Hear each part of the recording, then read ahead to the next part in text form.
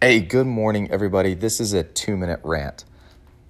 If you're in the middle of something, say it's with your spouse, or you're just not feeling it, right? You're having the Monday fog.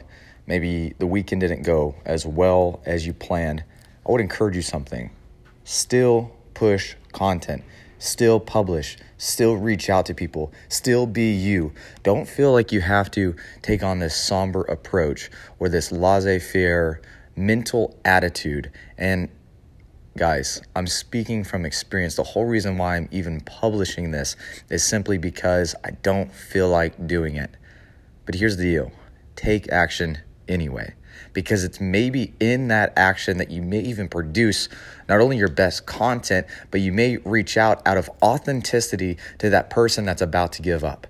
At Camp Gladiator, we say that our celebrations, our milestones are not actually for the person that we're celebrating as much as they are for the person that's about to give up. So don't give up. Don't give in.